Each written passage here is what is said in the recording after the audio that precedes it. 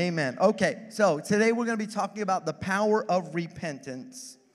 We did celebrate the new year last, I don't even know when it was. When was it? Friday? Friday night? Was it? Friday night and Saturday? I can't believe a whole week has gone by. It literally feels like we just had that service. So it's the year of the open door. And we believe that God is going to open amazing doors for us, and we're in that flow right now. You want to stay connected to that theme because the Day of Atonement is going to flow with that theme. It's the 6 feasts of the Lord. It begins Sunday evening. Tomorrow night, Pastor Lisa mentioned, it's at 7 o'clock. It's called in the Bible a Shabbat, Shabbaton, or a Sabbath of Sabbaths. What does that mean exactly? I can't tell you. It's like a Sabbath on steroids. It's the highest Sabbath. It's believed to be the holiest day of the year. It's like you take Shabbat and you put an exponential on the end of it, 2. So exponential, when something is exponential, it's not just 2 times, it's multiplied. It keeps going. So it's the Shabbat of Shabbats. It's commemorated. One of the ways it's commemorated by fasting. And according to the Bible, you're going to fast from the 9th of the 7th month at evening until the evening of the 10th of the 7th of the month. So when is that? Sunday night at sundown is the 7th month. It's the 9th evening. So, or if you know the Hebrew calendar names, it's Tishrei 9, and we're going to fast from that evening at sundown. So the service is going to be starting at 7. I suggest for those of you who are not great fasting people that you eat right. You eat right before. If you can even bring it to the foyer, I won't mind. But once sundown comes, that's it, okay? Just let you know that there should not be any food unless you have, medical condition or something like that. Do your best. It's a complete fast. It's a food and it's a water fast as well. Leviticus 23, you look at it, Leviticus 23:32. It shall be to you a Sabbath of rest, and that would be the Hebrew Shabbat, Shabbaton, and you shall afflict yourselves. This is the Amplified version. I like this version. Afflict yourselves by fasting in penitence and humility. On the 9th day of the month, from evening to evening, you shall keep your Sabbath. And verse 31 actually says it's to be forever. So you can commemorate this day forever by, how do we do it? By fasting.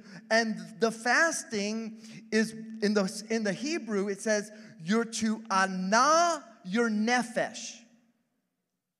How many people know what nefesh is? Your nefesh is your soul. Your soul is your appetites, your emotions, your desire, your intellect, your passions. And anah means you got to humble your soul. You got to say, soul, emotion, you're not controlling me. Appetite, you're not controlling me. Desires, you're not controlling me. Passions, you're not controlling me. Why? Because I'm bringing my desire, my nefesh, I'm humbling myself under the mighty hand of God. And the Bible says if you humble yourself under the mighty hand of God, what will God do? He'll exalt you in due time. So, even though many translations will say afflict yourselves, because the word for humble means you're making yourself lower. In a sense, I don't want to preach on it now. It's the same word that was used in the Bible when Egypt afflicted Israel. So now God's saying, I don't want you to remember the affliction of Egypt. I want you to humble yourselves before me. You don't need a nation to humble you. You need to humble yourself before the Lord. All right, I won't say any more about that. So in light of preparation for that holy day, today I want to talk to you about the power of repentance. And I want to just tell you this. The gates of repentance in the Hebrew understanding are open always. They're not just opened on the Day of Atonement. The gates of repentance are always open as long as you are still alive. This is why the Bible says the living shall what? Praise you. As long as you're alive, you have an opportunity to repent. The appointed days are God's desire. His desire to meet with you, to commune with you. He's saying, I want to be with you. So now God is drawing near us on these holy appointed times. And all he wants from us, the Bible says, draw near to God and what? He will draw near. You just show up, God's going to show up. It's a special time where he draws near to his people. Saying, it's on God's calendar that he's meeting with you on these feast days. Now, what would happen if it was on God's calendar and you didn't show up for your appointment? Now, it wouldn't look pretty cool. It wouldn't look good, right? Let's look at the Greek word for repentance. Greek word for repentance is metaneo. And what it means? It means to think differently or afterwards, to reconsider morally, to feel compunction, to repent, to change one's mind for the better. Your mind is a part of your nephesh. Heartily to amend with abhorrence of one's past sins. Another translation, another definition in our Strong's Concordance says repentance, metanoia, change of mind. Look what it says. Involves a turning with contrition from sin to God. The repentant sinner is in the proper condition to accept divine forgiveness. I think that's so good. Do you like that? It's like it puts you, if you were a sinner, it puts you in the proper condition to receive grace, to receive God's gift of salvation. If you do what? If you repent, if you turn from your sin with contrition or penitence. So repentance in the Greek has to do with thinking and considering with your mind. Look in Acts 3:10. So repent, change your mind and your purpose. Turn around and return to God so that your sins may be erased, blotted out, wiped clean, and that times of refreshing, of recovering from the effects of the heat or reviving with fresh air, that's really cool, may come from the presence of the Lord. Does anybody love the book of Acts? You know we're going back to the book of Acts, right? Book of Acts is the most amazing book because it shows how the new believers began to walk the walk of Yeshua with the power of the Holy Spirit. And one of the ways they brought the power was by teaching the people, you've got to first repent. You got to repent. You got to change the way you think. You have to reconsider your ways. You got to turn, if you will.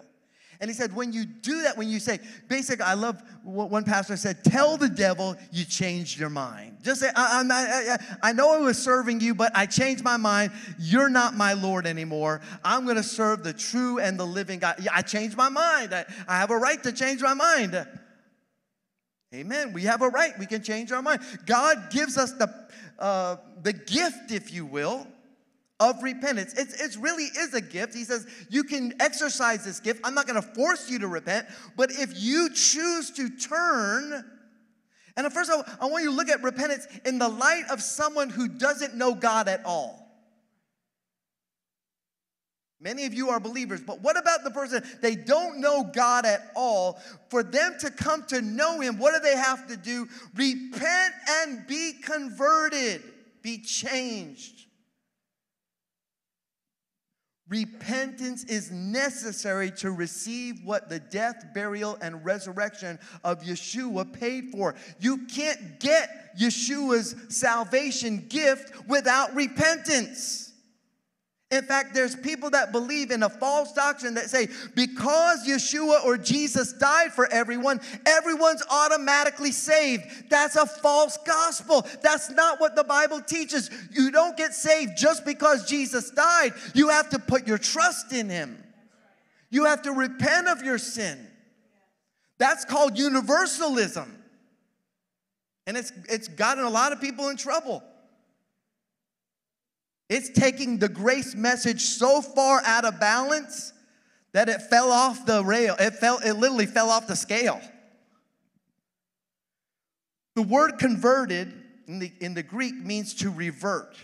Literally, figuratively, or morally, to come or go again, to convert, to return, or turn about again. John preached the good news. What was the good news? The good news of repentance. He preached that everyone should turn or return to God. Interesting, he's telling people to turn to God that already know about God. They couldn't even find John. They had to go out into the wilderness. We're going to go where if you come to Israel with us, we're going to actually go to where he did the immersions, the baptisms. We're going to go to the very place and see it.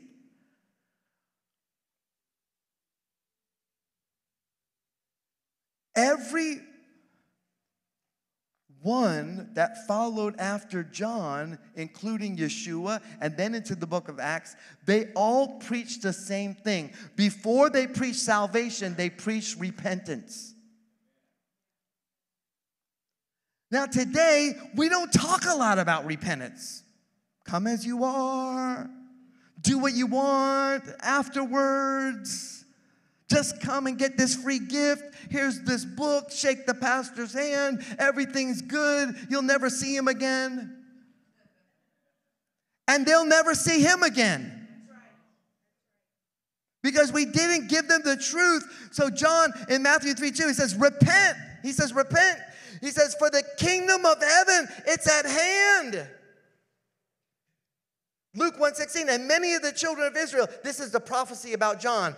The prophecy about John before he was birthed, he said, many of the children of Israel, this is God's people, shall he turn to their God. Yeshua comes on the scene. What's he going to preach? Matthew 4:17. From that time, Jesus began to preach and to say, repent, for the kingdom of heaven is at hand. What some people don't realize about the Messianic way, the Hebrew root way, or the Torah observant way, I don't even know what to call it, the way, whatever you call it, it's fine with me. Because what it really is, it's the kingdom way. They preach, repent, because God's kingdom is at hand. God's way of doing things is here. You've got to do it God's way. Repent, he said. Look at Matthew 11:20. They began to upbraid the cities where most of his mighty works were done because he began to upbraid them. Why? Because they repented not. The most miracles, and the people didn't respond. That's interesting. Mark 1:15 says, and saying, the time is fulfilled, the kingdom of God is at hand. Repent ye and believe the gospel. Repent, and can you see that repentance and belief go together? That it's not one, it's not, oh, I believe, but you still do, you've not been changed, you've not been turned, you still keep doing what you want to do.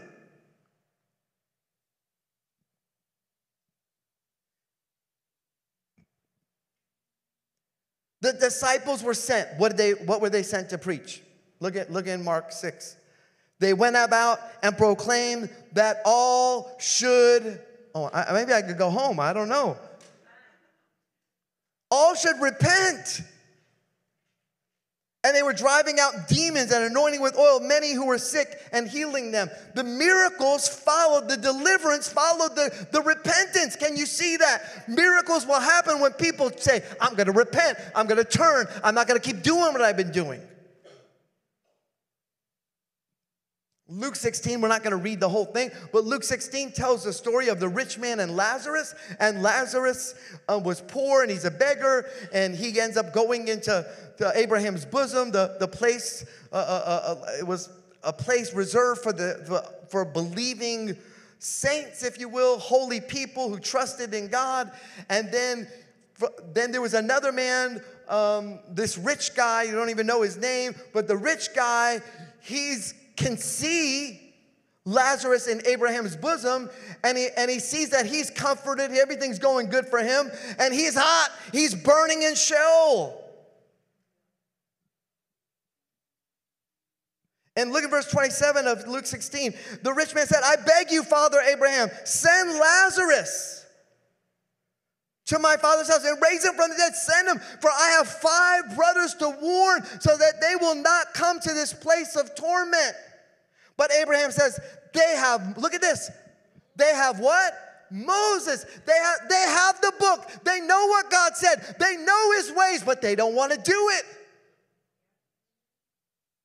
Let them listen to them. But he said, no, Father, no, you don't understand. If someone from the dead goes to them, they will repent. We know this is not true because even Yeshua, who was raised from the dead, not all people that saw him believed in him. He was raised. They had Moses, they had the prophets, they had the testimony of resurrection, and they didn't believe. But Abraham said, if they do not listen to Moses and the prophets, neither will they be convinced, even if someone rises from the dead.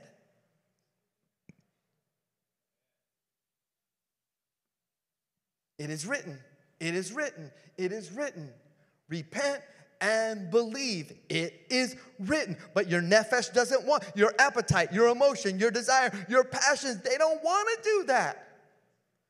Even when you're born again, your mind, your emotions fight against your spirit. If you've been free from this, please come and talk to us. If you never are tempted, first of all, come and repent for lying, but afterwards,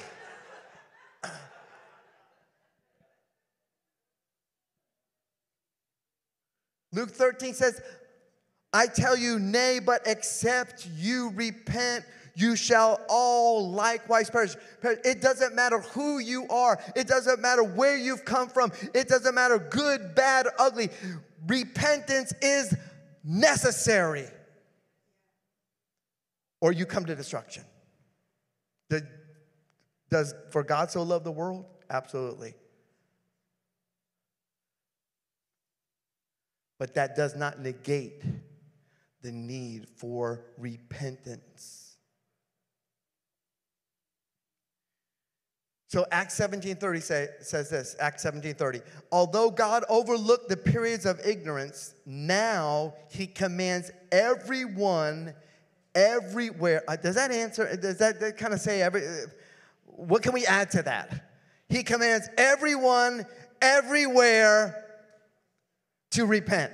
For he has set a day on which he will judge the world in righteousness, through a man whom he has appointed. We know who that man is. He has brought forth evidence to this to all men by raising him from the dead. I'll never forget, Pastor Lisa and I had brought in an evangelist years ago in a church we were pastoring, and we went out witnessing, and they were training us to, like we're doing today, where you can join our evangelism team. They're going out witnessing. You can see Brother Phil afterwards.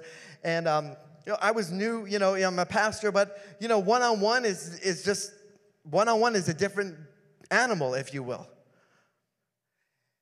And I'll never forget, we went to in front of a movie theater, and we just walked, and the guy that was training me said, Brother John, he says, all right, this one's yours. And I was like, okay, I'm ready. And I go up to this young lady, and I began to talk to her. I didn't say 3 words. And she said, I need to repent. I didn't. Now, I believe one of the reasons that happened is because we had been immersed in prayer for the lost and a move of the Spirit. And when I showed up, I couldn't get 3 words. I need to repent. I prayed with her to receive the Lord right there. I need to repent. I like that. I wish all conversions would be that simple. You just walk up to them, hey, how you doing? I need to repent. There are men in history that had that testimony. They just showed up at a business and the whole entire warehouse, thousands of people shook under the power of God and repented just when he showed up. Hebrews 9:27 is just as it's appointed for men to die once, after this the judgment. So also Messiah was offered once to bear the sins of many. He shall appear a second time apart from sin to those eagerly awaiting him for salvation. There's a gift of repentance for salvation and a wiping clean of all our past sins. This is the message. This is the good news gospel of salvation. When you repent of your sin, every sin that you've committed is under the blood of Yeshua. He paid for that sin. He wipes the slate clean. You are transformed.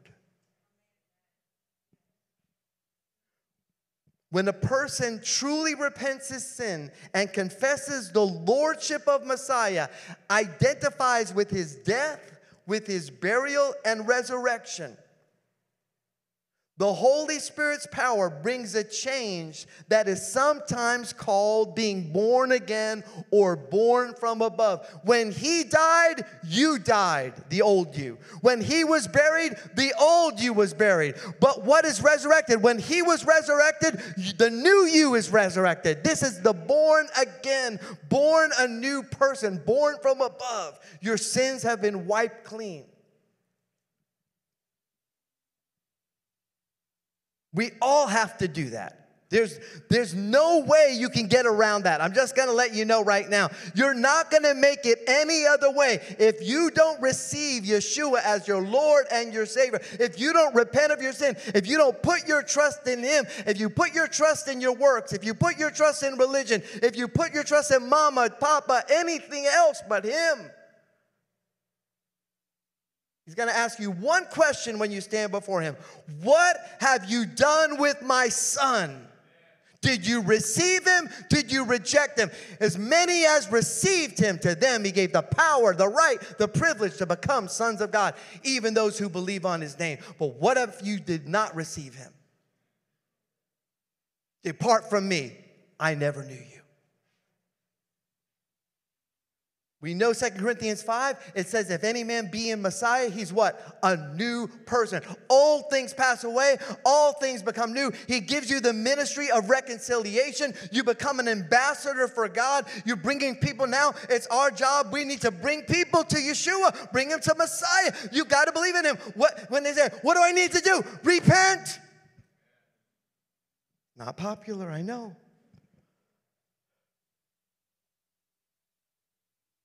But maybe that's why we don't have the revival. Maybe that's why we're not seeing the real change in people, because we're never telling them what God said. God said you need to repent of your sin.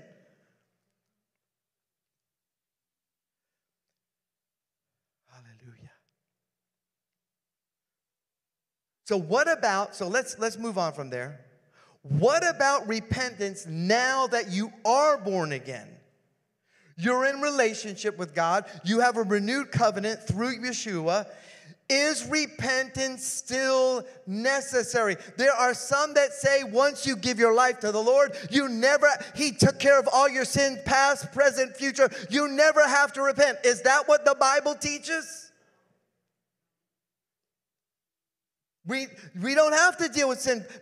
Yeshua paid for it. Yeah, he paid for it. He did. He suffered for it. Yes, he did.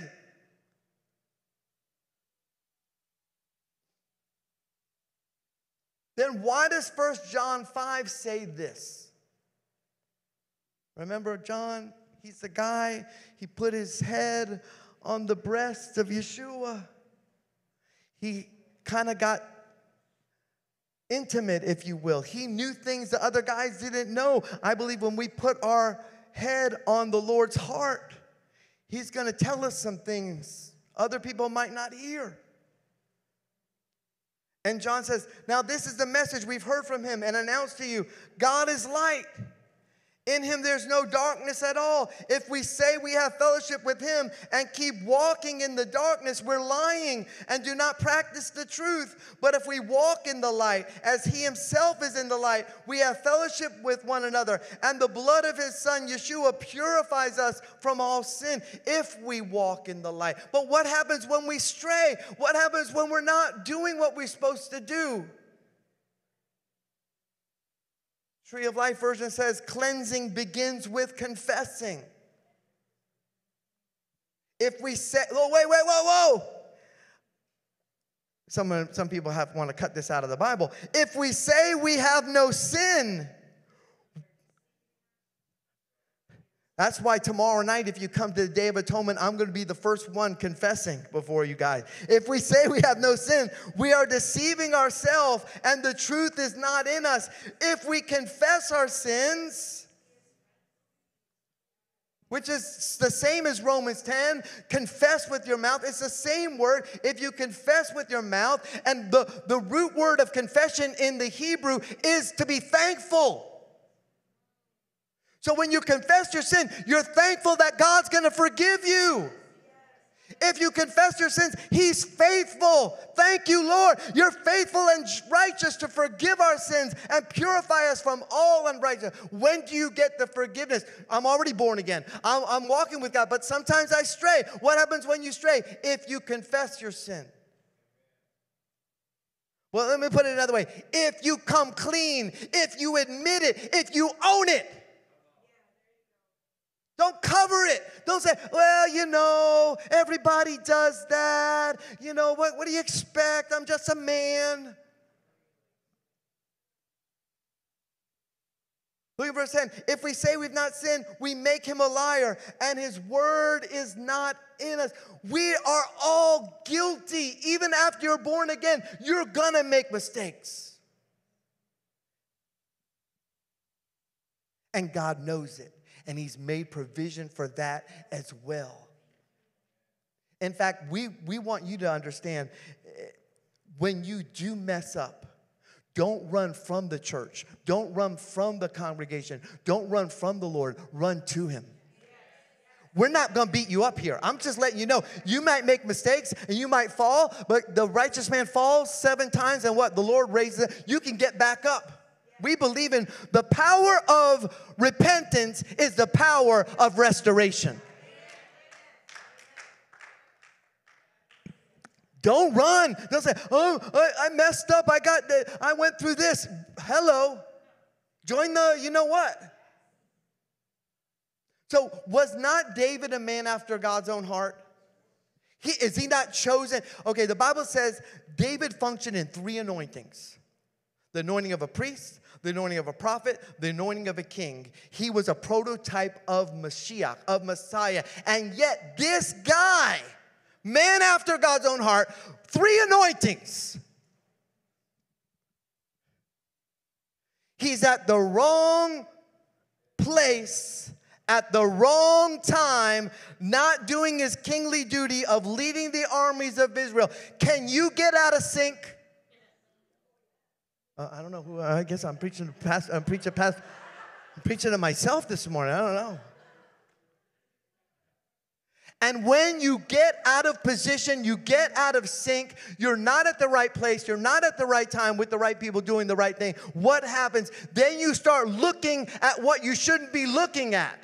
And this is David. He's up on the rooftop of his house, and he sees beautiful Bathsheba, and she's taking a mikvah. But it should have been private, but yet his eyes drew him away from the Torah, from truth. The Bible says you should not put what? Something wicked before your eyes. The eyes are a gateway. We know that, especially for men. So David commits adultery, and then multiple murders to cover up the adultery, because now Bathsheba is pregnant. Yet this guy is a man after God's own heart. Priest, prophet, king anointing, lays before the Lord, has the ark at his house. So let me ask you, do you have all that? So give yourself a break. That's why we have Day of Atonement. That's why God gives us these opportunities to get right with Him, to get renewed, to get restored, to remind our flesh, you're not appetite, emotion, desire, intellect, passion, you ain't ruling. Because God has promised me mercy. It's the day of mercy. It's the day of compassion. Mercy triumphs over. I don't deserve mercy, but He gives me mercy when I repent. I'm changed. He changes me from glory to glory. Because every year, every time I do these things, I get stronger and stronger. Things fall off me that didn't fall off the year before.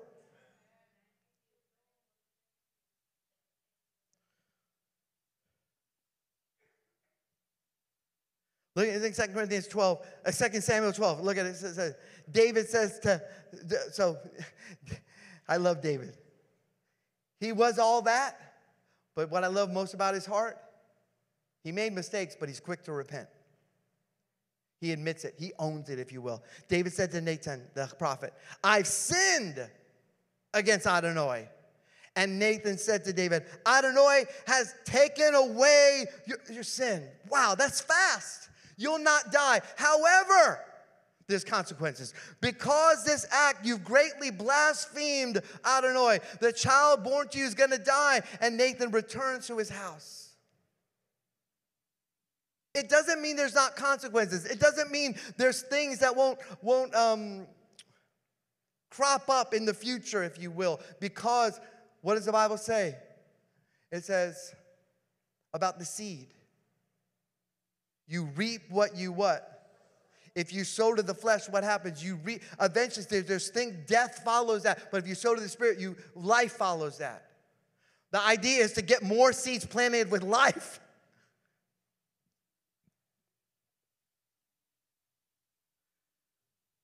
Paul deals with this in the book of Corinthians. He deals with a lot of sin.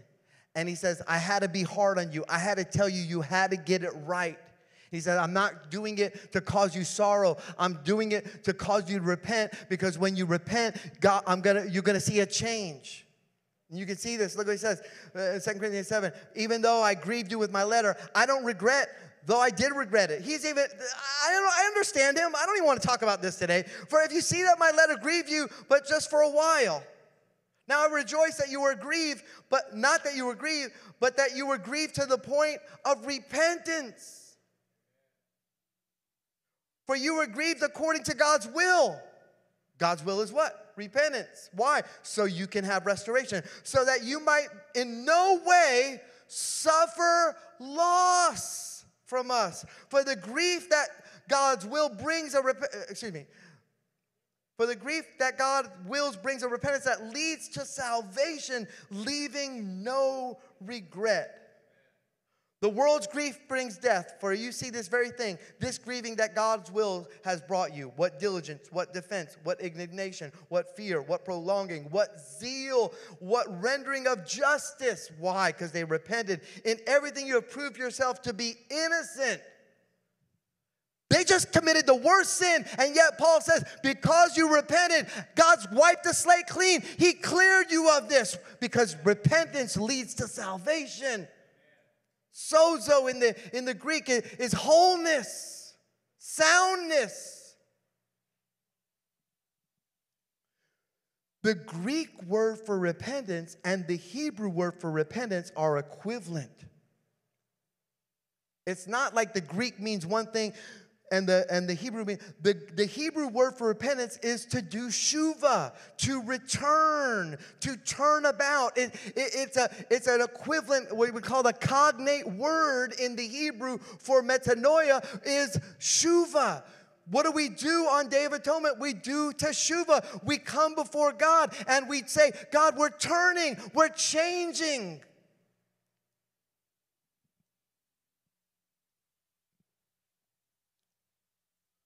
Jeremiah says, turn, backslider. Look in Jeremiah 3. Turn, O backsliding children, says the Lord. That's the word shuva. Turn, for I am married to you. These are people who know the Lord. I'll take you of one city and two of a family. I'll bring you to Zion. God said, just repent, turn. I'm married to you. I love you. Husbands and wives, you should understand this. You can't, we tell everybody, divorce is not a word you can use, but you might want to murder them.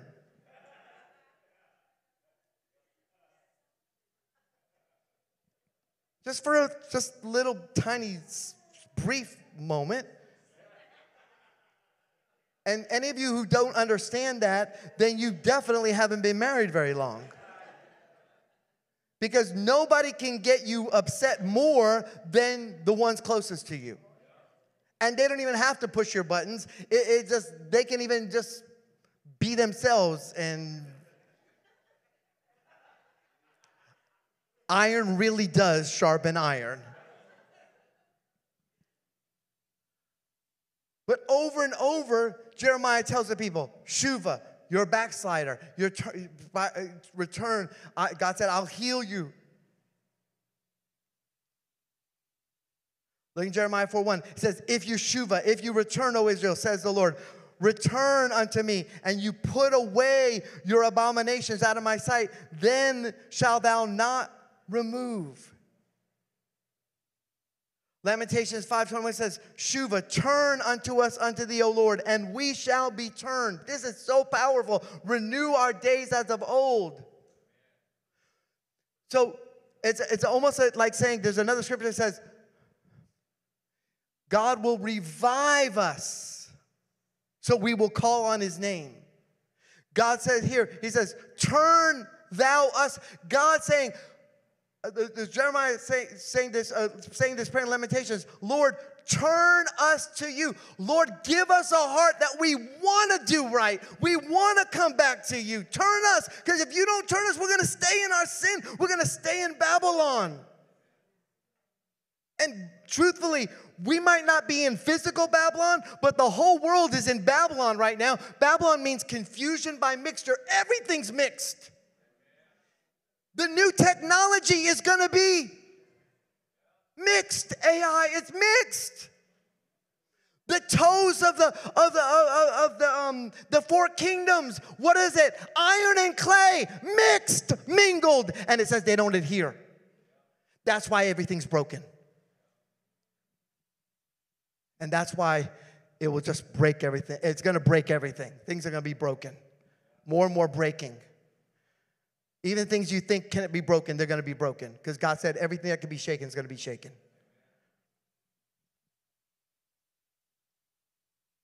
Jeremiah 24. And I will give them a heart to know me, for I am the Lord, and they shall be my people, and I will be their God. Look at this. For they shall shuva, they shall turn to me with their whole heart. So David, if you remember David, he turns, he shuvas. He says, I sinned. He does not try to make an excuse. He doesn't try to cover himself. Look in Psalms 51. He says, hide your face from my sins. Blot out my iniquities. Create in me a clean heart. I don't know about that. I think we need to pray this tomorrow. I mean, or whenever it is, Sunday night. We need it over Monday. Create in me a clean heart, O God. Renew a steadfast spirit within me. Don't cast me from your presence. Take not your Holy Spirit from me. Restore to me the joy. You see, as soon as you repent, what happens? Restoration. Restore to me the joy of my salvation. Sustain me with a willing spirit. Then I'll teach transgressors your ways, and sinners shall. Wow. Can you imagine if we come back to God, the people of God do God right, there's going to be something that happens that will cause sinners to turn to God. Just because we say, we messed up. We haven't loved like we should have loved. We haven't taken care of the widow, the stranger, the orphan. We haven't done what's right.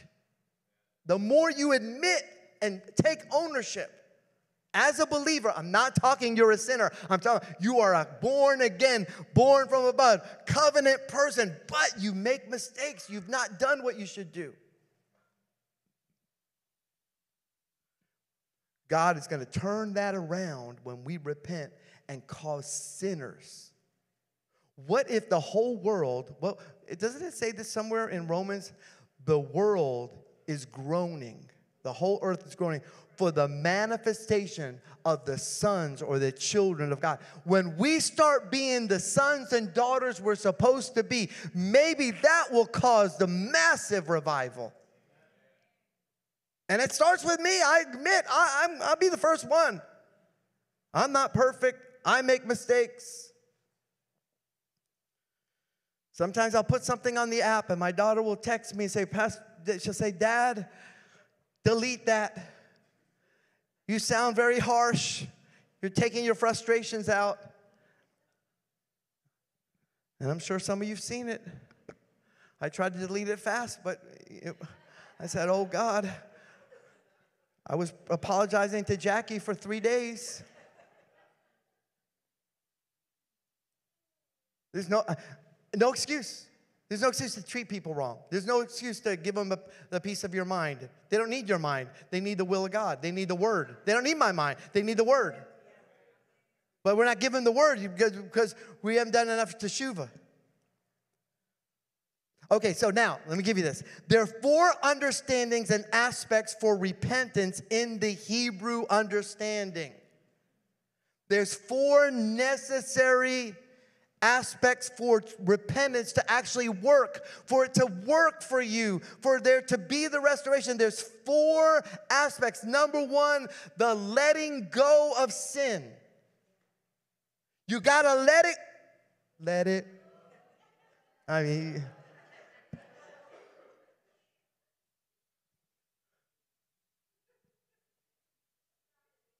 you got it. I know, you got it. Letting go. So, 4 aspects. We need all 4 of them for there to be real repentance. Letting go of the sin. Number 2, committing not to do it again. To be regretful of that sin. And 4th, to confess that sin. Let's look, you put up that graphic there. Put up that graphic. You can see, letting go, committing not to do it again, regret, and confession. It takes all of these to see that repentance work the way it's supposed to work. You can't just say, I'm sorry. Did you let it go? Did you commit not to do it again? I'll put this on the app if you want it. If you want the pictures, just tell me. Are you regretting that you did it? Well, I got caught. No, I didn't ask if you got caught. Are you regretting because you realize that's not you? You have to understand your identity is not, you're not a sinner saved by grace. You're a son and daughter. And when you don't let it go, and when you don't commit not to do again, and when you don't regret it, you're living Esau instead of Jacob. You're living by your heel instead of your head. And lastly, to confess it. To confess it. Let me read you something out of the Mishnah Torah about repentance. I thought that was really interesting. It's kind of long, but we'll just read it. It says, if a person transgresses any of the mitzvah of the Torah, whether a positive command or a negative command, I'll just read from here, whether willingly or inadvertently, when he repents and returns from his sin, he must confess before God, blessed be he, as Numbers 5, 6, and 7 states, If a man or woman commit any of the sins of man, they must confess the sin that they committed. This refers to a verbal confession. The confession is a positive command. How does one confess? He states, I implore you, God. Look at this. We got to learn from these rabbis. I sinned. I transgressed. I committed iniquity before you by doing the following, whatever it was. Behold, I regret. I'm embarrassed for my deeds. I promise never to repeat this act again. These are the essential elements of the confessional prayer. Whoever confesses profusely and elaborates on these matters is worthy of praise. Those who bring sin offerings or guilt offerings must also confess their sins. Does this not go with 1 John 1? Come on. When they bring their sacrifices for their inadvertent or willful transgressions, their sacrifices will not atone for their sins until... This is the whole Bible. They're not saying anything that is not our Bible. Because God doesn't just desire sacrifice and offering. He desires the heart of repentance. Their sacrifice will not atone for their sins until they repent and make a verbal confession. As Leviticus 5:5 states, he shall confess the sin he has committed upon it. Similarly, those obligated to be executed or lashed, thank God we're none of us, by the court do not attain atonement through their death or lashing unless they repent and confess. Similarly, someone who injures a colleague or damages his property does not attain atonement even though he pays him what he owes until he confesses and makes a commitment never to do such thing again, as implied by the phrase, numbers any of these sins of man. That's heavy stuff, right? I know you put the next scripture up there. That's heavy stuff. That's the biblical understanding of repentance. It's not just, I'm sorry. It's, I admit my sin. I'm not going to do it again. I'm sorry. I'm regretting what I did. And I'm confessing it. I'm using my mouth to say, I repent before God. Now, you remember the Day of Atonement? The 2 goats? Remember there's 2 goats. One goat is going to be killed as an atonement offering. Its blood is going to be sprinkled in 2 places 7 times. 7 times on the mercy seat and 7 times on the altar of incense. And 7, the 2 7s in the Bible is the number 14. And the number 14 points to Messiah. So those 2 goats, they represent something that's so important, because the one goat that is killed and the one goat that is offered as a covering, the blood of that goat is to cover your sin, if you will. There's another goat. And that goat has to have the confession of the sins of Israel on the head of that goat. And the high priest would put both hands on the head of that goat. What's your head? The head is your place of authority.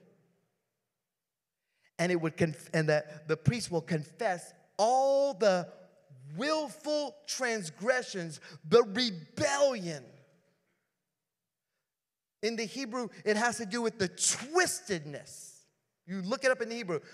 Rebellion and transgression, you look at its willful,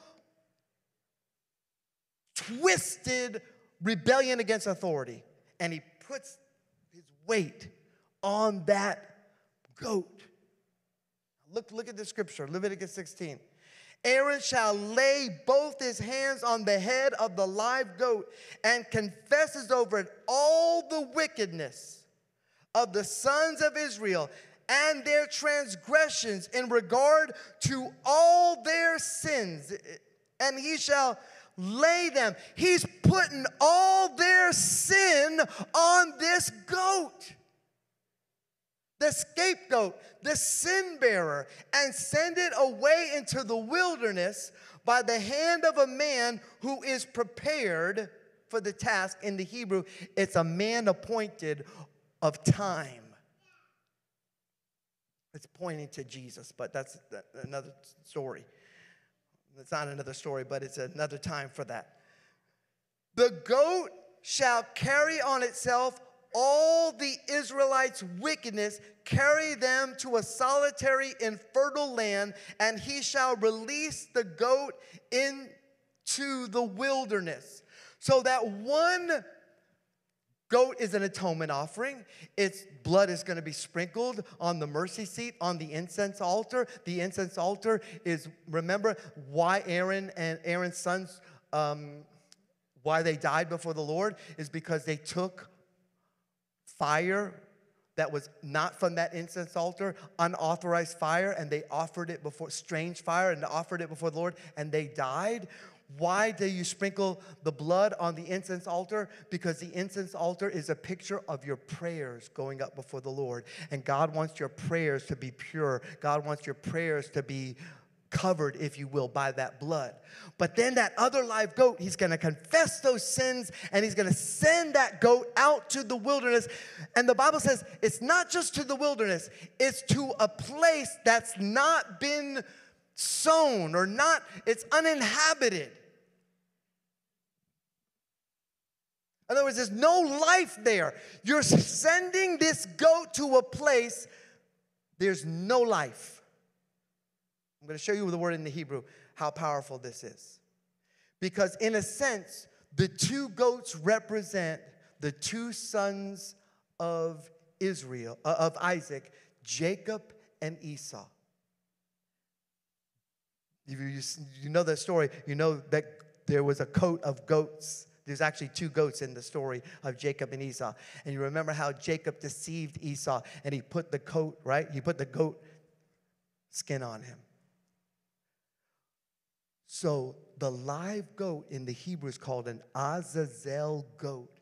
We translate it as a scapegoat. And you send that goat out into the wilderness. But what you're really doing on the Day of Atonement, are you proclaiming God's atonement? Are you proclaiming his forgiveness? Are you proclaiming that he covers you, that he's got you, that he's taken your sin? Absolutely. But there's another aspect to the Day of Atonement that was so powerful. You have to send your Esau out you have to get rid of your Esau. That live goat that went to an uninhabited place, it would never come back. It's a prophetic act saying, my Esau is done. I am not allowing my nephesh, my appetite, my emotion, my desire, my intellect, my passion. I'm not letting them control me. You're sending them to a place, and it's called in the Hebrew a gazar. Gazar, it's to cut down or off. I'm cutting down my Esau. I'm cutting off my Esau on the Day of Atonement. That's the prophecy, if you will, of that goat going out into the wilderness. It means to destroy, to divide, to exclude, or to decide. Does that make sense to you? I'm deciding on the Day of Atonement, I'm going to follow Elohim, the one who covers me, and I'm sending my nephesh, my Esau, I'm cutting it down. He's not returning. You got to send your Esau into the wilderness, never to return. What was done on the Day of Atonement was prophetic. It's a prophetic, even as you do it, even if you keep atonement with us, understand every time you keep the feast days, it's prophecy, it's proclamation, it's a prophetic act and it points to Yeshua every time you do it. Is Yeshua your atonement? But did he also suffer outside the gate? Did he not suffer? Did he not suffer? Did he not take upon himself your sin, my sin? What did Yeshua do? He took away the power of Esau. Did Yeshua beat Esau? Absolutely. He committed his will to the Father's will. He never let his flesh control him. He never let his nephesh control him. So the more you do these feasts, so keeping the Day of Atonement, it's doing prophecy. It's reminding you of the work of Messiah and your need to continue to remember his mercy, to remember his grace, to remember that he has taken care of your Esau, that you can beat your Esau. You don't have to be controlled by your Esau. Look at Leviticus 16:29. It is to be a statute for you forever, that in the 7th month, on the 10th day of the month, you are to afflict your soul. What is that? To humble your soul. What does it mean to us? It means a day of fasting. And it bears out in the scriptures, a day of fasting. Do no work. You say, Pastor Ken, should I have taken off Monday? Yes. I didn't know. Now you do.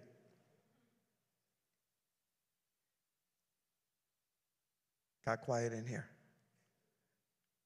Now some of you is like, I didn't know. It's a Day of Atonement. Take off work. If you can get off, get off. Take a sick day. When I say take a sick day, I mean take a spiritual health day. Take a spiritual health day. And say, I'm out today for spiritual health. It's not sick. It's a day of affliction, but take a personal day. Thank you, baby. You don't work, both the native and the outsider dwelling among you. Now, just think about this. Who was supposed to keep the Day of Atonement? All the Israelites, and if there was one who was in Israel that was dwelling among them, which is somebody who was coming into the covenant, they're going to keep this day. They're going to afflict their soul. They're going to humble themselves. On this Day of Atonement, for on this day, atonement will be made for you. I don't know if you're getting this. On this day, atonement will be made for you. Are you doing it? No. Who's doing it? God's covering you with the blood, right? To cleanse you from all your sins. You will be clean before Adonai. That's powerful. You will be clean. It's like, okay, on the Day of Atonement, everyone goes before God. Everyone stands before God. And he says, on this day, you remember you are clean before the Lord. I'm cleansing you. You'll be made clean from all your sins. There's no sin held against you. If you come on the Day of Atonement and you do what God says, you just show up, you do your fasting, you do your true repentance, God's going to clean you. He's going to wash you. It's going to be like you've never, ever sinned before. Let's look at it one more time. The power of repentance is the power of restoration. What are we going to do starting tomorrow at sundown? Letting go of the sin. Committing not to do it again, regret, and then make the confession. Who will join us on that? Are you ready to do it? Will you do it? Hallelujah. Hallelujah. Hallelujah. Just close your eyes for just a moment. This morning we talked about repentance, turning, changing your mind. The first repentance has to be from a sinner. One who admits, I don't have a relationship with the God of Abraham, Isaac, and Jacob. You can go to church your whole life. It doesn't mean you have a relationship with God. You can have parents that believe in God and follow the ways of God. It doesn't mean it comes to you. There was a man by the name of Timothy. He's a spiritual son of Paul. And Paul told Timothy, he says, Timothy, I want to remind you of the faith that was in your mom and the faith that was in your grandmother. He says, but I'm convinced of something. I'm convinced that the faith is in you too. You see, you have to have faith for yourself. You can't just believe because dad believes or mom believes or your grandparents believe or you grew up this way. Faith has to be personal. And it comes through repentance. You have to admit, I can't save myself. I can't. My good works before a holy God, they don't hold water. God won't accept that. If you accept Jesus, what happens? You put on Jesus' righteousness. You put on the clothes of righteousness that he gives you. You have filthy garments. He says, take those filthy garments off. You believe in me. You trust in me. I'm giving you my righteousness. I'm giving you my garments of salvation. And when that happens, that repentance, it leads to what's called a conversion. It happened to Paul. Paul was named first Saul. He was riding on a horse and he had an encounter with the true God, the living God, with Yeshua, Jesus. And what happened was when he came up, when he sat up, he said, "Who are you, Lord?" And the Lord said, "I'm the one. I'm Yeshua. I'm Jesus. I'm the one you've been persecuting." He said, I knew something was wrong because every time I was persecuting, I felt the stinging. I felt something you were trying to get to me. He said, yes, and the Lord is trying to get to you. Right where you're at, he's trying to get to you. Some of you watch a movie and it's the Lord trying to tell you something. You hear something, it's the Lord knocking on your heart's door. He's saying, I got more for you. I got a plan for your life. There's more to life than politics. There's more to life than social media. There's more to life than having money and stuff. Because I'm your life. And he that believes in me, though he were dead, he shall live forever. If you've never given your life to Jesus, or if you need to repent and come back to him, own it today. Be like David. David had 3 anointings, and he was man enough to say, when he's confronted, and he said, you're the man. He goes, I've sinned. Own it today. Don't make an excuse. Because without repentance, there's no change. There's no salvation. But if you repent, and if you believe, today can be the first day of the rest of your life. You don't even have to wait till tomorrow for the Day of Atonement. You can you can get your atonement right now. You can get him to cover you. He removes your sin as far as the east is from the west. If that's you, you need to repent. Lift your hand. Say, Pastor, that's me. I need to repent. I need to get right with God. Come on, lift your hand. You know it. I need to come to him. I need to come clean. Lord, it's me. It's me. I'm the man. I'm the woman. I've not been right with you. You know who you are. Just don't even wait for tomorrow. Let's get it right today. Just stand to your feet if you lifted your hand. I want you to pray this prayer with me. I'm not going to ask you to come up here and shake my hand. That stuff, maybe another time. But right now, I want you just to stand before God and say, Lord, just repeat this prayer. Say, Lord, here I am. I'm a sinner in need of a Savior. Yeshua, Jesus, I put my trust in you. I believe with all my heart you're the Son of God. You are the Messiah. I believe you were raised from the dead on the 3rd day. I confess with my mouth the Lord Yeshua, Lord Jesus, I receive you. I take you as the cup of my salvation. Wash me with your blood. Cleanse me from all unrighteousness. Write my name in the book of life, your book of life. Create in me a clean heart. Renew a right spirit in me. Have your way. I give you me. I thank you for a new beginning today. Today is my day of salvation because today I have repented. I let it go. I'm not going to take it back. I regret my past, and I confess who I am now. I am a son. I am a daughter. You know, I am a child of the Most High God.